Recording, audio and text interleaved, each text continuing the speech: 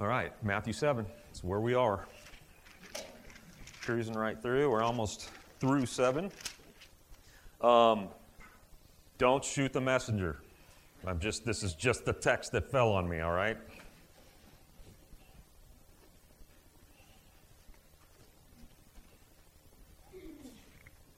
Verse 21. Not everyone who says to me, Lord, Lord, will enter the kingdom of heaven, but the one who does the will of my Father who is in heaven. On that day, many will come to me and say, Lord, Lord, did we not prophesy in your name and cast out demons in your name and do many mighty works in your name? And then I will declare to them, I never knew you. Depart from me, you workers of lawlessness. Isn't that a great verse? This is what we're going to look at today. Like, how many of you have this on your refrigerator at home because you love it so much? Like it's probably not anybody's life verse. What's funny is I'm like horrible at memorizing verses. I've always tried to memorize verses, to hide the Word of God in my heart and be able to take it anywhere. And I have such a hard time doing it unless it's a verse like this that scares the crud out of me. Then it's like I can memorize it all day long, like I know exactly what it says. So, and this is a heavy one, And so I want to remind us of a couple things before we completely get into us to help us take this, quite frankly, terrifying text and make it a clarifying text for us. So what we're going to do is we're going to actually make 3 observations out of the text when we get into it. But it really helps. We hit on this all the time. We remind you of this all the time. Exposition matters when we read our Bible. I know it sounds like a big word or maybe a technical word or maybe an academic word. But all exposition means is to expose what's there. I think a lot of times we can read through a text just on a surface level and assume a lot of things into it as we read over it. And exposition helps give us clarity and helps us from the dangers of assuming things that we just naturally do. So we want to expose. That's Bible reading 101, right? If we stick to the extracting the facts, then we will gain facts. We will gain good theology. We will gain something biblical rather than what our head is doing with something. I also want to remind us that the most helpful piece of information for us to have in mind when looking at a difficult text like this is to establish the context.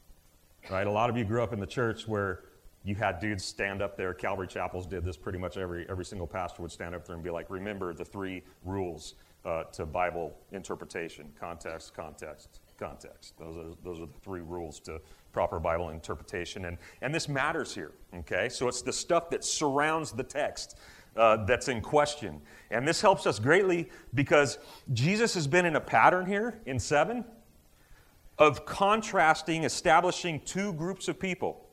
2 types of people in his teachings surround this text. False prophets versus real ones, bad trees versus good trees, those who enter by a wide gate as opposed to those who enter by a narrow one. And we need to know this, right? Because what's happening here is you and I get together on Sundays and move through Matthew. So a week goes by between a teaching, right? Or weeks go by between teaching. So it's disconnected by the time that you and I get together from week to week. But these guys were hearing Jesus preach this sermon. They were hearing these things within seconds or minutes of each other. So everything was connected. Everything was cohesive, right? And so it's actually more of a challenge for you and I not hearing it the way that Jesus originally proclaimed it because it's disconnected. There's a lot of time going by, which means that we can forget things that we previously heard 2 or 3 weeks ago that directly matter to what we're hearing now. Like they're vital for what we're hearing now. And so context matters, and I just want to remind you that Jesus has been on this consistent thread in chapter 7 of establishing 2 groups of people, right? The reason it matters so much is it's like the difference between us thinking that Jesus is presenting something new and knowing that Jesus is actually being consistent with what he's already established. In this case, it's the difference between us thinking like, oh, this is the end result for false prophets, false teachers, bad trees, and wide gate people or thinking, oh, no Christian is safe. How many of you have done that with this text? As Christians, as believers, like no Christian is safe, right? Like I'm not safe. The floor can fall out from under us with salvation at any moment is kind of like the impression that we can get if we don't understand the consistency. Like God's just up there going like, he loves me not. He loves me not, just picking a flower. You know what I mean? We may be prone to think in a text like this that we have no security in salvation. That there is no security in salvation. That our certainty in salvation is unknowable. And biblically as a whole, Jesus' teaching as a whole, that's simply not true. It's simply not true. This is not our Father that is sitting up there picking petals off a flower, and it's not our Jesus. To keep his kids doubting and fearing in Christ is not the character of God. Okay? So that's not what this is. Context assures us that this is not the case here. So we're going to make three observations from the text, basically one from the first verse, one from the second verse, one from the third verse, and just extract, okay, so that we can have some clarity. So number one is this. The password, meaning into the kingdom of heaven or salvation, or the password is not just something we say, it's something we do. The password is not just something we say, it's something we do. The difference between our acceptance or rejection into the Father's kingdom depends not on what we say, but what we do. And, I mean, some of you right now might think like, wait a minute, Pastor, like this is the opposite of what you guys run down our throat every single week. You guys are always talking about how it's not about what we do, but it's about who we believe, right? And that's absolutely the truth. We're not preaching anything different here, so give me a minute. Verse 21, not everyone who says to me, Lord, Lord, will enter the kingdom of heaven, but the one who does the will of my Father who is in heaven. So again, the password is not just something we say, it's something we do. The first thing that we notice here is that it's possible for people to see Jesus as Lord, to profess Jesus as Lord, not have a problem with Jesus being Lord, and not be known by Jesus. Don't look around right now. Like that would be awkward. Like, who are they? You know what I mean? The reality, guys, in which we currently live, the current church culture in which we live, is one of what we call the visible church. Okay? I don't know if you've ever heard these phrases or these distinctions. We have the visible church and we have the invisible church. In other words, we have rooms right now gathering across this globe to come together and worship Jesus today. And not everybody who comes into those rooms and is sitting in those chairs and singing those songs and praying those prayers knows Jesus. Okay? This is the reality of the visible church.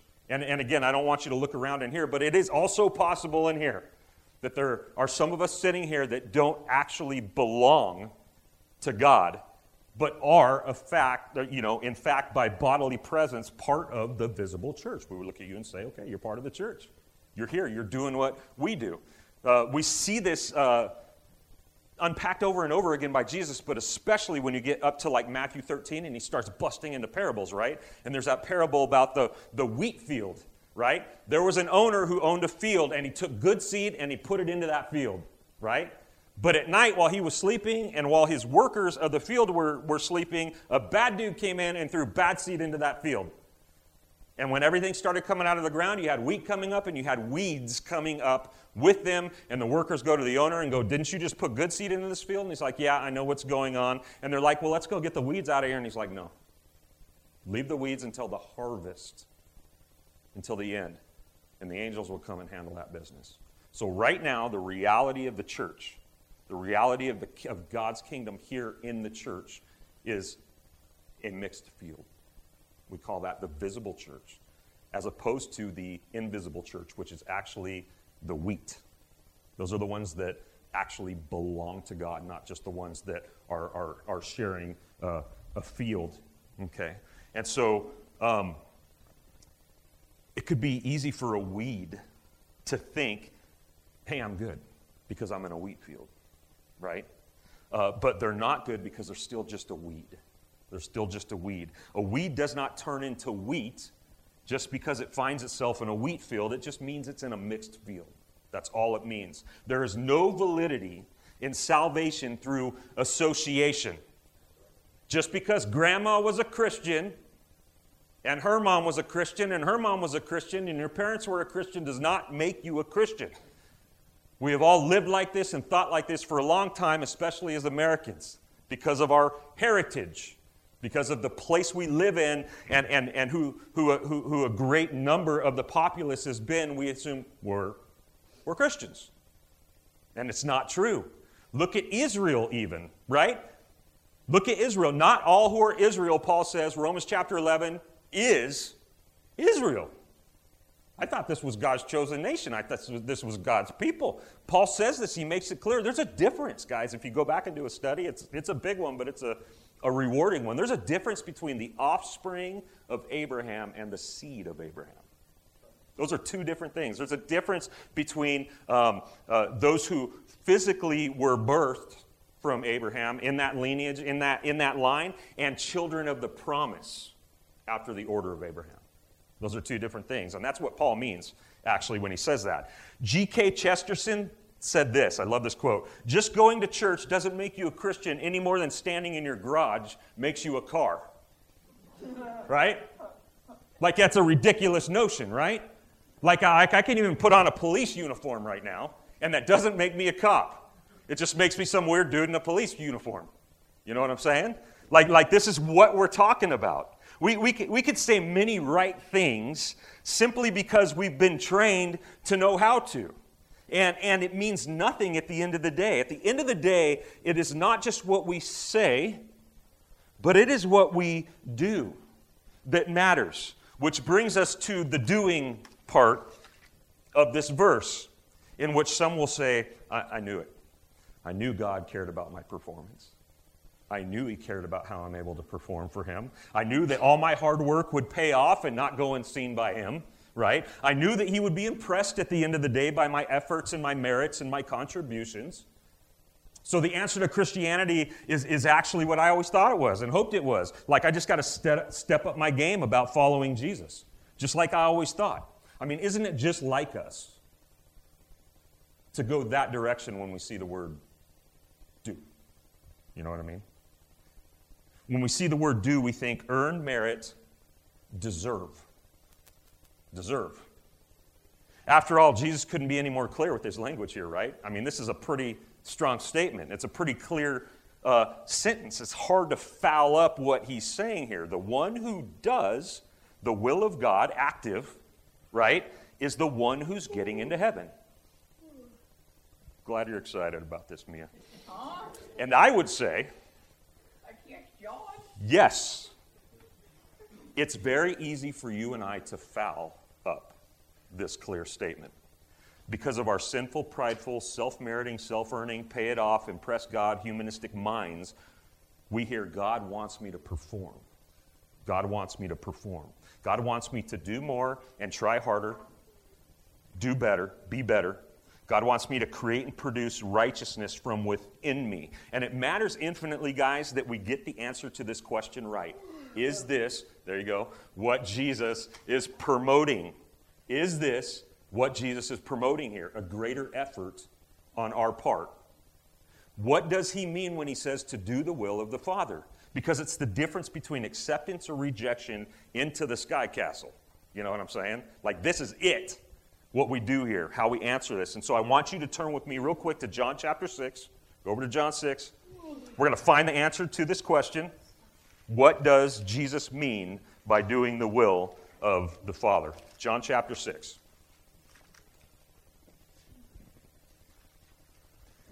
You guys all know the story.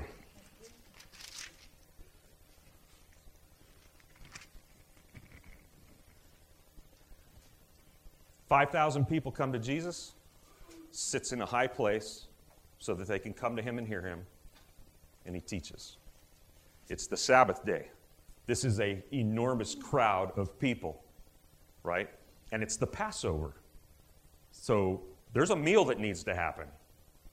And so Jesus, already knowing what's going to go down, he looks at his disciples and says, How much money you guys got?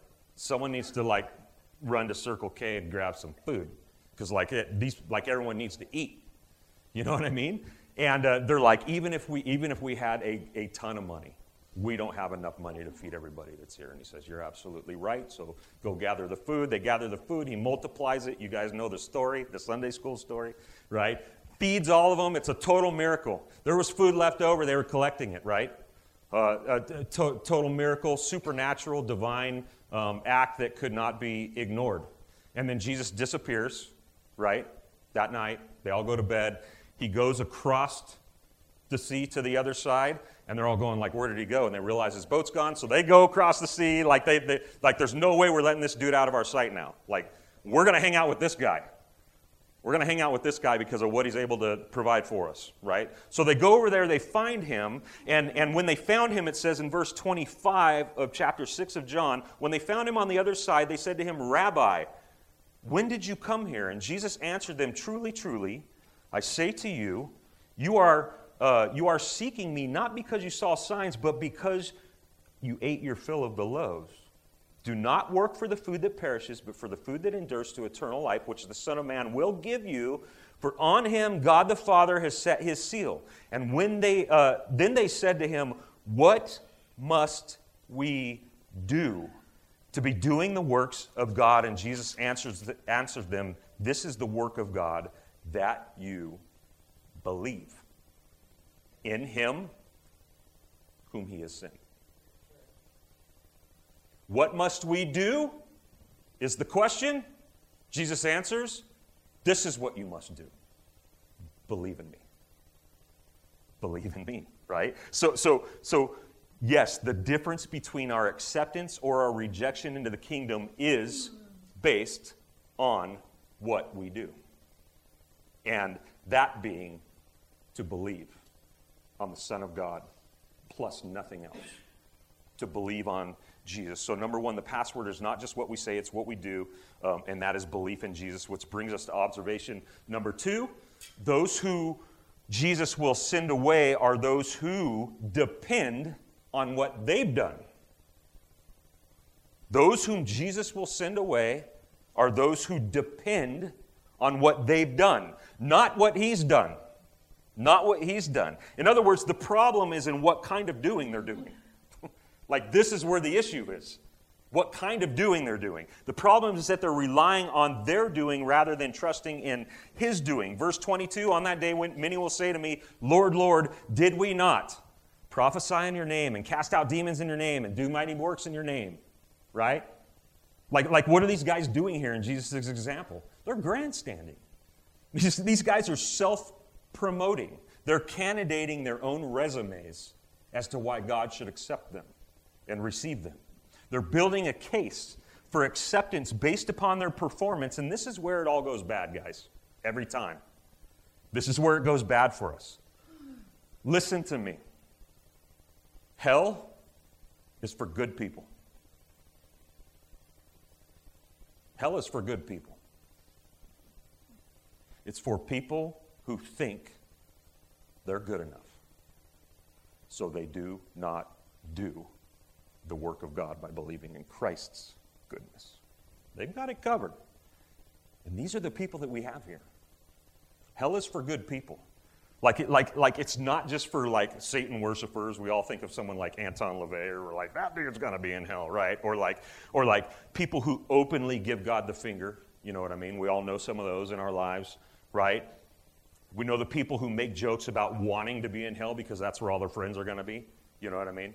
Like hell's not just for those people. It's also for good people. It's for people who think they're good, who think they're going to be good enough.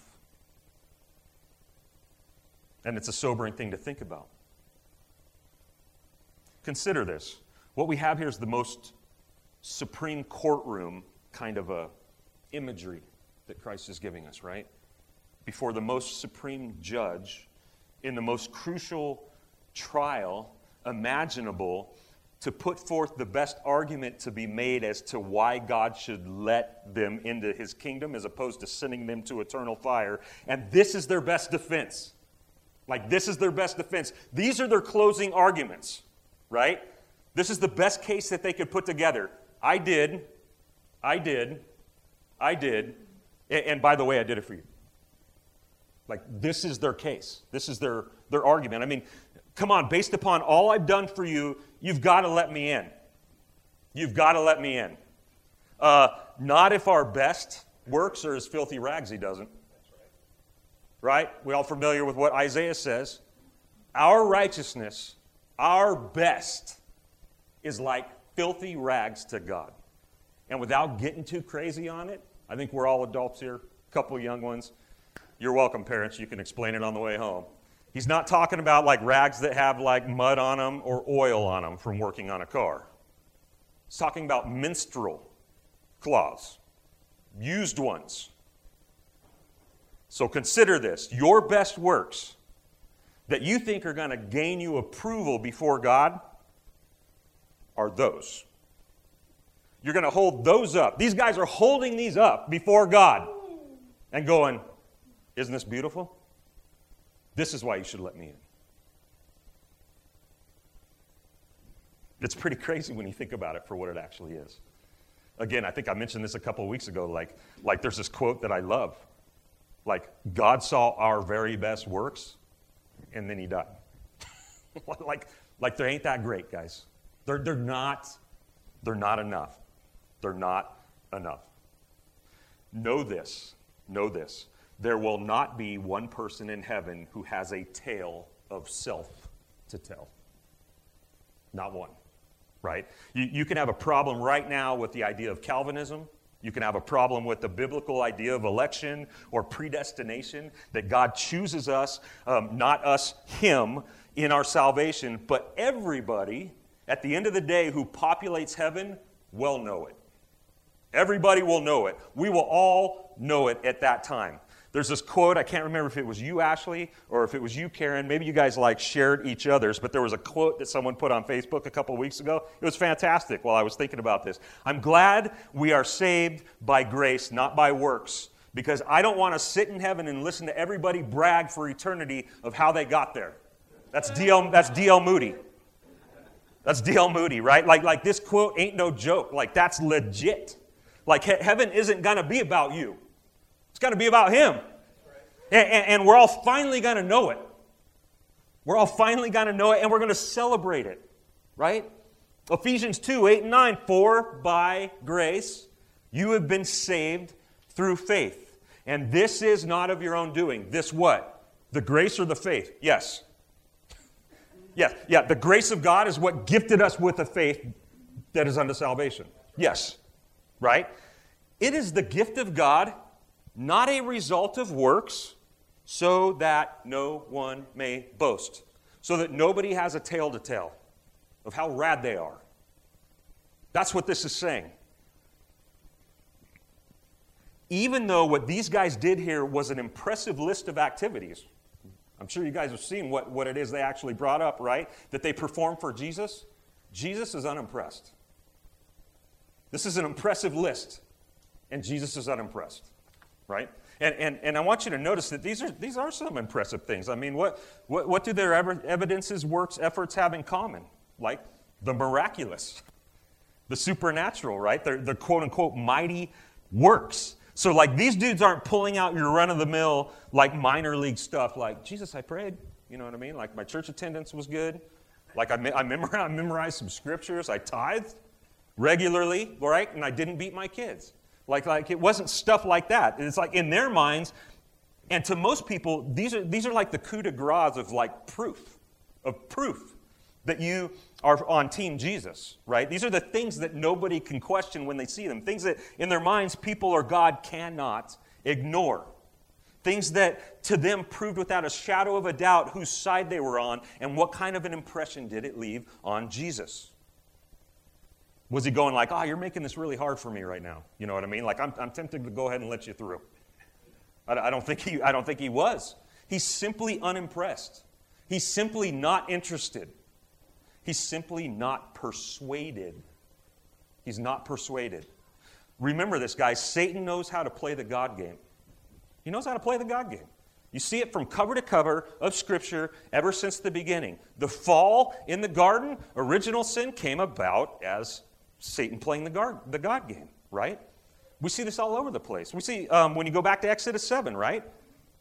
You got Moses and Aaron, and God gives them instructions on how to go before Pharaoh and plead the case in the name of God, and they give him the staff, and he says, you're going to throw it down, it's going to turn into a serpent. And so they go in, they do this whole deal, they throw down the staff, turns into a serpent, right? Like legit. Like that's kind of supernatural and crazy, right? So what does Pharaoh do? Like he's unimpressed. Like he's like, oh, I can do those tricks too, and he gets his guys to come in, and they do the same tricks. Like they were counterfeits, because it wasn't of God, but they were supernatural.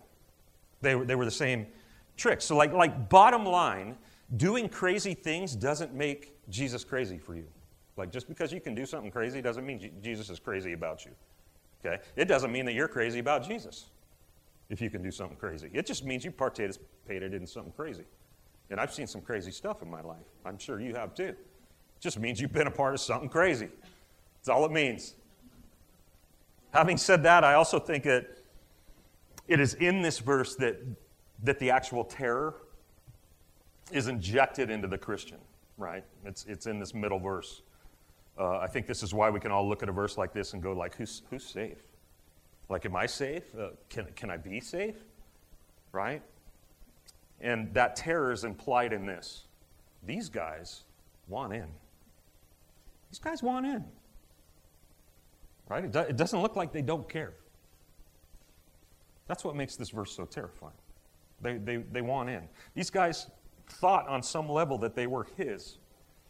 That on some level they wanted to be his. I mean, they call him Lord emphatically. Right? Lord, Lord.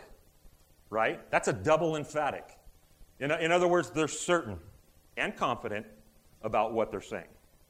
Right? And they did not. It seems that they weren't intentionally trying to deceive people and lead people away from Jesus like most false prophets do, like most religious leaders do at the time, like the Pharisees, right? They really truly believed that they were on God's team doing God's work, and they were wrong. And this is what makes this text scary. And you know what? It's meant to. It's meant to. This text is meant to cause you and I to pause and to consider and to examine and to question what it is that we are really standing on. What it is that we're really standing on. To question what it is that we're storing up in our case files for our day in court. It's here to cause us to get that in order, right? Because the reality of the church is one of a wheat field with weeds in it. I fear that so many attending, right, religiously, serving, singing, tithing, quoting scripture, praying, speaking in tongues, laying on hands, preaching from pulpits all over the place, do not possess something they think they do. Which is one of the reasons the day with a capital D will be great and a terrible one. Right? So many of us, though we've heard and know very well the gospel of justification by faith, not works, we still are prone to hold on to this notion that on some level God will accept us based upon how we perform, how we clean up, how we put out, how we contribute. And there are going to be surprises because of this on that day. So 2, those whom Jesus will send away are those who will depend on what they've done, not on what he's done. Right? Which brings us to number 3. At the end of the day, all that really matters is if Jesus knows you. That's all that really matters at the end of the day, is if he knows you. Verse 23, I will declare to them, I never knew you. Depart from me, you workers of lawlessness. Like I know that we like to think and talk and preach from the vantage point of us for him. That's just normal. That's natural. Us being obedient to him, us living for him, us coming to him, right? Us knowing him. But what actually matters is that he knows us. So what does Jesus mean when he says, I never knew you, depart from me? Never knew us how? What kind of know is he speaking of here? Well, the word that Jesus uses here, I can't ever pronounce Greek words, but the word is a strong Greek compound word. That means two Greek words put together for strength, and it is oidepeta. Oidepeta. Oid is the first word, which means no, not even, and then peta is not at any time. Not at any time. So in the context of the subject that Jesus is talking about, that he's speaking of here, Jesus is saying to them he never knew them at any time as kingdom citizens, as his. Because we all know that God's all-knowing. We know that God knows each and every person that's ever existed better than they know themselves, right? That's not what's being talked about in the context. It's about kingdom citizenship, right? Which means that these aren't people who once had something that they lost. I want you to listen to this part, because a lot of people get this wrong. These are not people that had something that they lost. They didn't make Jesus happy at one point and then stop making Jesus happy, so they lost their salvation. That's not what's going on. They simply never had it. No, not even at any time. No, not even at any time. He never knew them as disciples, never knew them as followers, never knew them as co-heirs to the kingdom. And I know this is hard, and I know this is heavy, but this is true. This is true what our Bible is telling us here. If Jesus doesn't know you as his, you will not actually know him. You will not actually know him. And I am open for emails or coffee or discussions, because I know this is challenging stuff. There is this verse that we all love, and it does not read like this. Jesus loves me because I first loved him. We love him because he first loved us. So like he knew us as objects of his love, and so it was so. That's what that verse is saying, right? Like, notice who the first work belongs to in that verse. Notice who initiates the relationship. A great example of this is when Nathanael met Jesus in John chapter 1, right? So Jesus is like collecting his disciples. He's going around and he's like tapping them on the shoulder and like, okay, you're in. And you got Nathanael was basically like the Thomas of the early days. He was like the doubter, and he was just skeptical. He was like super skeptical and sarcastic. And so like Philip comes to him one day and he's like, hey, Nathanael, like, we found him. Nathanael's like, who? And he's like, the one that Moses talked about, the one that the prophets talked about. It's Jesus from Nazareth, like it's him. And he goes, has anything good ever come from Nazareth? You guys know the legendary statement, right? Of sarcasm, of skepticism, right? It's like the same thing with Chad. Like, can anything good come from Prineville? It's like that type of thing, you know what I mean? And I guess maybe it has, I don't know. Chad, yep, he's here to testify of that, right? And so this is Nathanael, right? And so like, let me read this so I don't ruin it to you real quick. And so Jesus comes to Nathanael, or actually Philip brings Nathanael before Jesus here, and where am I at? What? I want to make sure I get this right. 45? Oh yeah, that's where it's at. So it says like, Philip found Nathanael and said to him, we have found him of whom Moses in the law, also the prophets wrote, Jesus of Nazareth. Nathanael said to him, can anything good come out of Nazareth? Philip said to him, come and see. And Jesus saw Nathanael coming towards him and said to him, behold, an Israelite indeed, in whom there is no deceit. And Nathanael says to him, how do you know me? How do you know me? And Jesus answered him and said, before Philip called you, when you were under the fig tree, I saw you. And this guy with all this skepticism and with just this sarcasm and this doubt about Jesus being him, it says in the next verse, started worshiping and confessing that Jesus is the Lord. Why? Because he said, I saw you. You know what that, which just means it's a Greek word, eido, which means I know you. And Nathanael knew that that's what he was saying. It wasn't like, oh, I was creeping behind the next tree like a, like I was creeping on you and I saw you over there. No, like he knew what Jesus was saying. Like before we met right now, I've always known you. I've always known you. And Nathanael knew that that's what he was saying. And he broke down in worship. All his doubts gone, all his skepticism gone, and he follows Jesus, right?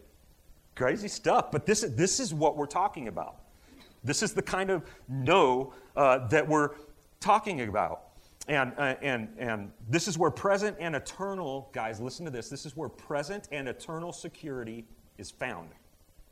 It is in the reality that God initiates relationship with us, not the other way around. It's in that God knows us, not the other way around. So that's the irony of this verse, right? Is that on the surface it can seem to create an insecurity of like not knowing that you could, not being secure in your salvation, when in truth it actually speaks the opposite. Security. Because those whom God knows are as secure as it gets. Are as secure as it gets. 3, at the end of the day, all that matters is if Jesus knows us. Now, he finishes off by calling these guys workers of lawlessness. What does this mean? It just means doers or performers of iniquity. Doers or performers of sin. Even though they did these rad things, right?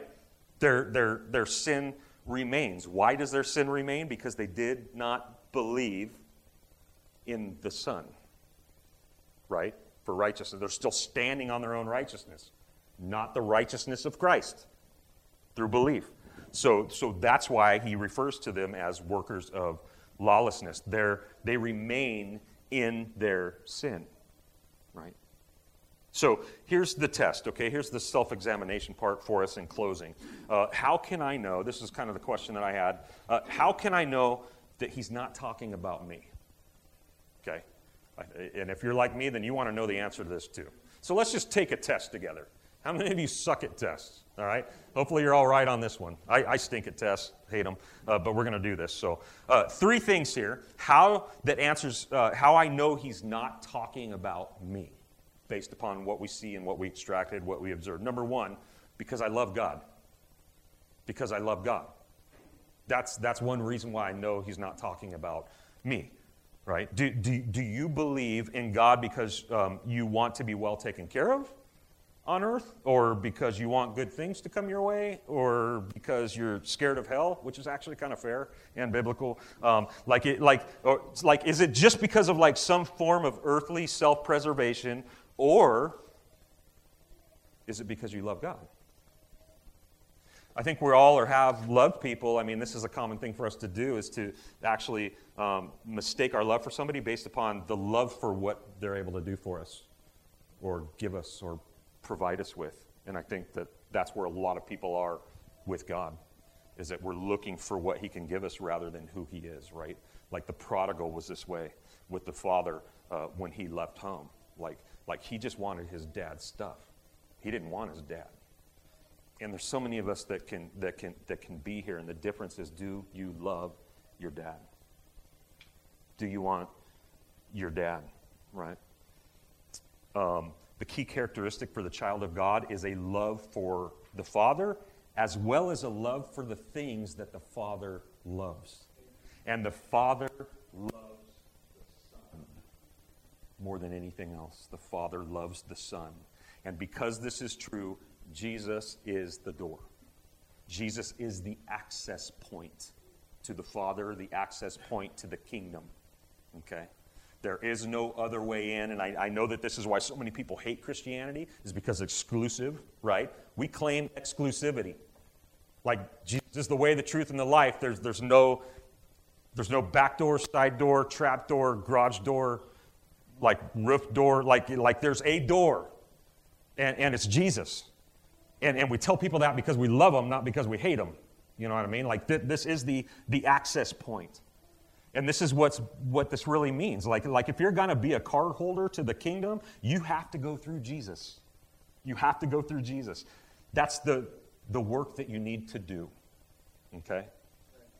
You have to go through and to him. And we will have no problem doing so if we love him. We'll have no problem doing so. And if we love him, it's because we are loved and known by him.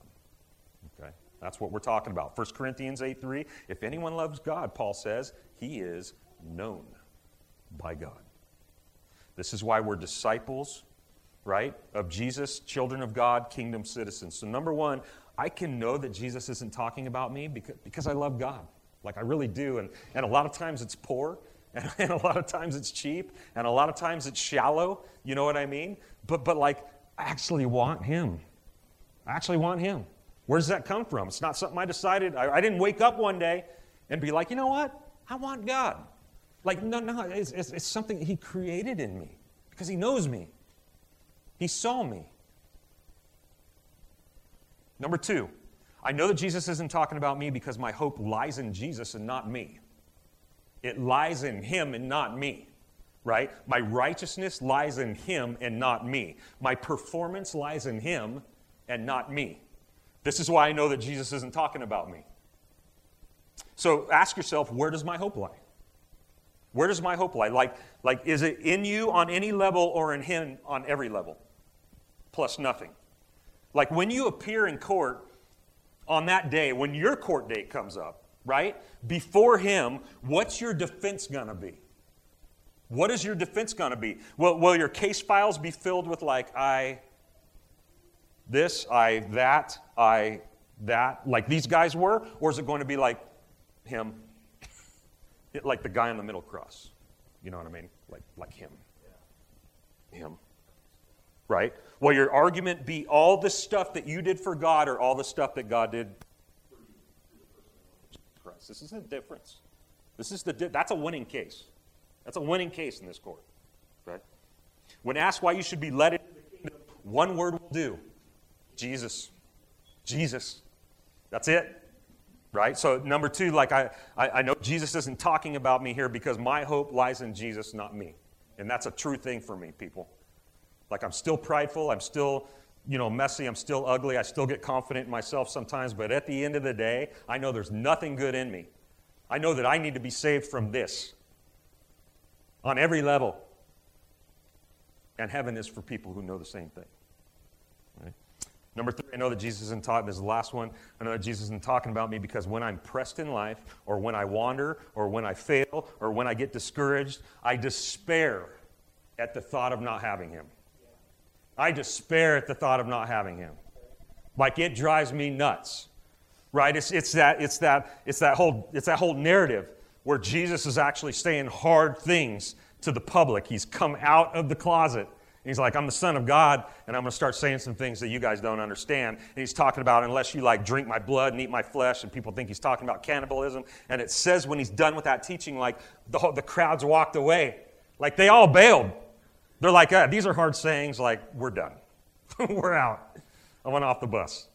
And he looks to his disciples and he's like, are you guys going to go too? And what does Peter say? Lord, where else is there to go?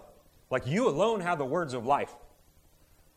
Like I know that. Why do I know that? Again, not because I've decided to. I know that because God knows me. I know that there is nothing apart from Christ. No matter how bad things get, no matter how far I go, no matter how hard I hit when I fail, I know that there is nowhere else to go. Christ is it. Christ is it. When life and circumstance and people and self hands you a turd, like where do you go? That's the question, right? Like, do you walk away from him or do you walk towards him? Do you walk towards him? When you can't find any good works, any good thoughts, any good intentions, any good desires coming out of you, where do you go? From him or towards him? Does the thought of walking away from God cause you to despair? Is it not even an option in your mind or your heart to walk away, right? Like this is not there, not because you're good at knowing God. It's there because he's good at knowing you. That's why it's there. Jesus assures us in John chapter 6, like, give me something better, give me some hope. Like, this is pretty good. John 6, he assures us, listen to me, assures us of this. All who the Father gives me will come to me. Not if they decide to, not if, If I wrestle them into it, like they're going to come. And here's the part, whoever comes to me, I will never cast out. Never cast out. This is the promise. This is security. This is hope. Right? This is how I know that I'm not who he's talking about here. And I hope you do too. If this has never been settled with someone here today, like, let's just settle it. You know what I mean? Like, let's just get it out of the way. If someone here's been relying on their good works on any level and not his good works, like, let's just take care of it right now. I would invite you right now to know him or to acknowledge that you're known by him. If any of what's been talked about today, like, strikes you as truth, like, is true, where you're going, like, you're convicted, like you're feeling it. And I'm not saying it's going to be comfortable when you do, because truth isn't always comfortable, but you will be free after. You will be set free by surrendering to the truth of what it is that we talked about today. If you're relying on your own resume to get into heaven, you're screwed. I don't know how else to say it. Like it ain't, you're done. You're done. But the good news is that God has provided a way. There is a way, and his name is Jesus. And he's inviting you through the truth of what it is he's proclaimed. And so I would beg you to come. I would implore you to come. Lord, thank you so much for your gospel truths. Even the hard stuff like this, I thank you how you put it there so that we can know better, not worse, of where we stand with you. I thank you that I am secure in you, and I thank you for knowing me. I mean, that's just the bottom line of the whole deal. Like, if you didn't know me as yours, then none of it would matter, God. And so thank you so much for making me an object of your love, and for just outfitting me with just depths and depths of your love, God. I pray that your Spirit, I trust that it has gone to work as this was being proclaimed today, and that it will continue to. That's what I ask, is that it will bother the people that you want to bother with this sermon, and that they will be free, that you will guide them into full, complete, eternal, abundant life that comes from you, the living water. And we ask it, God, and in your name.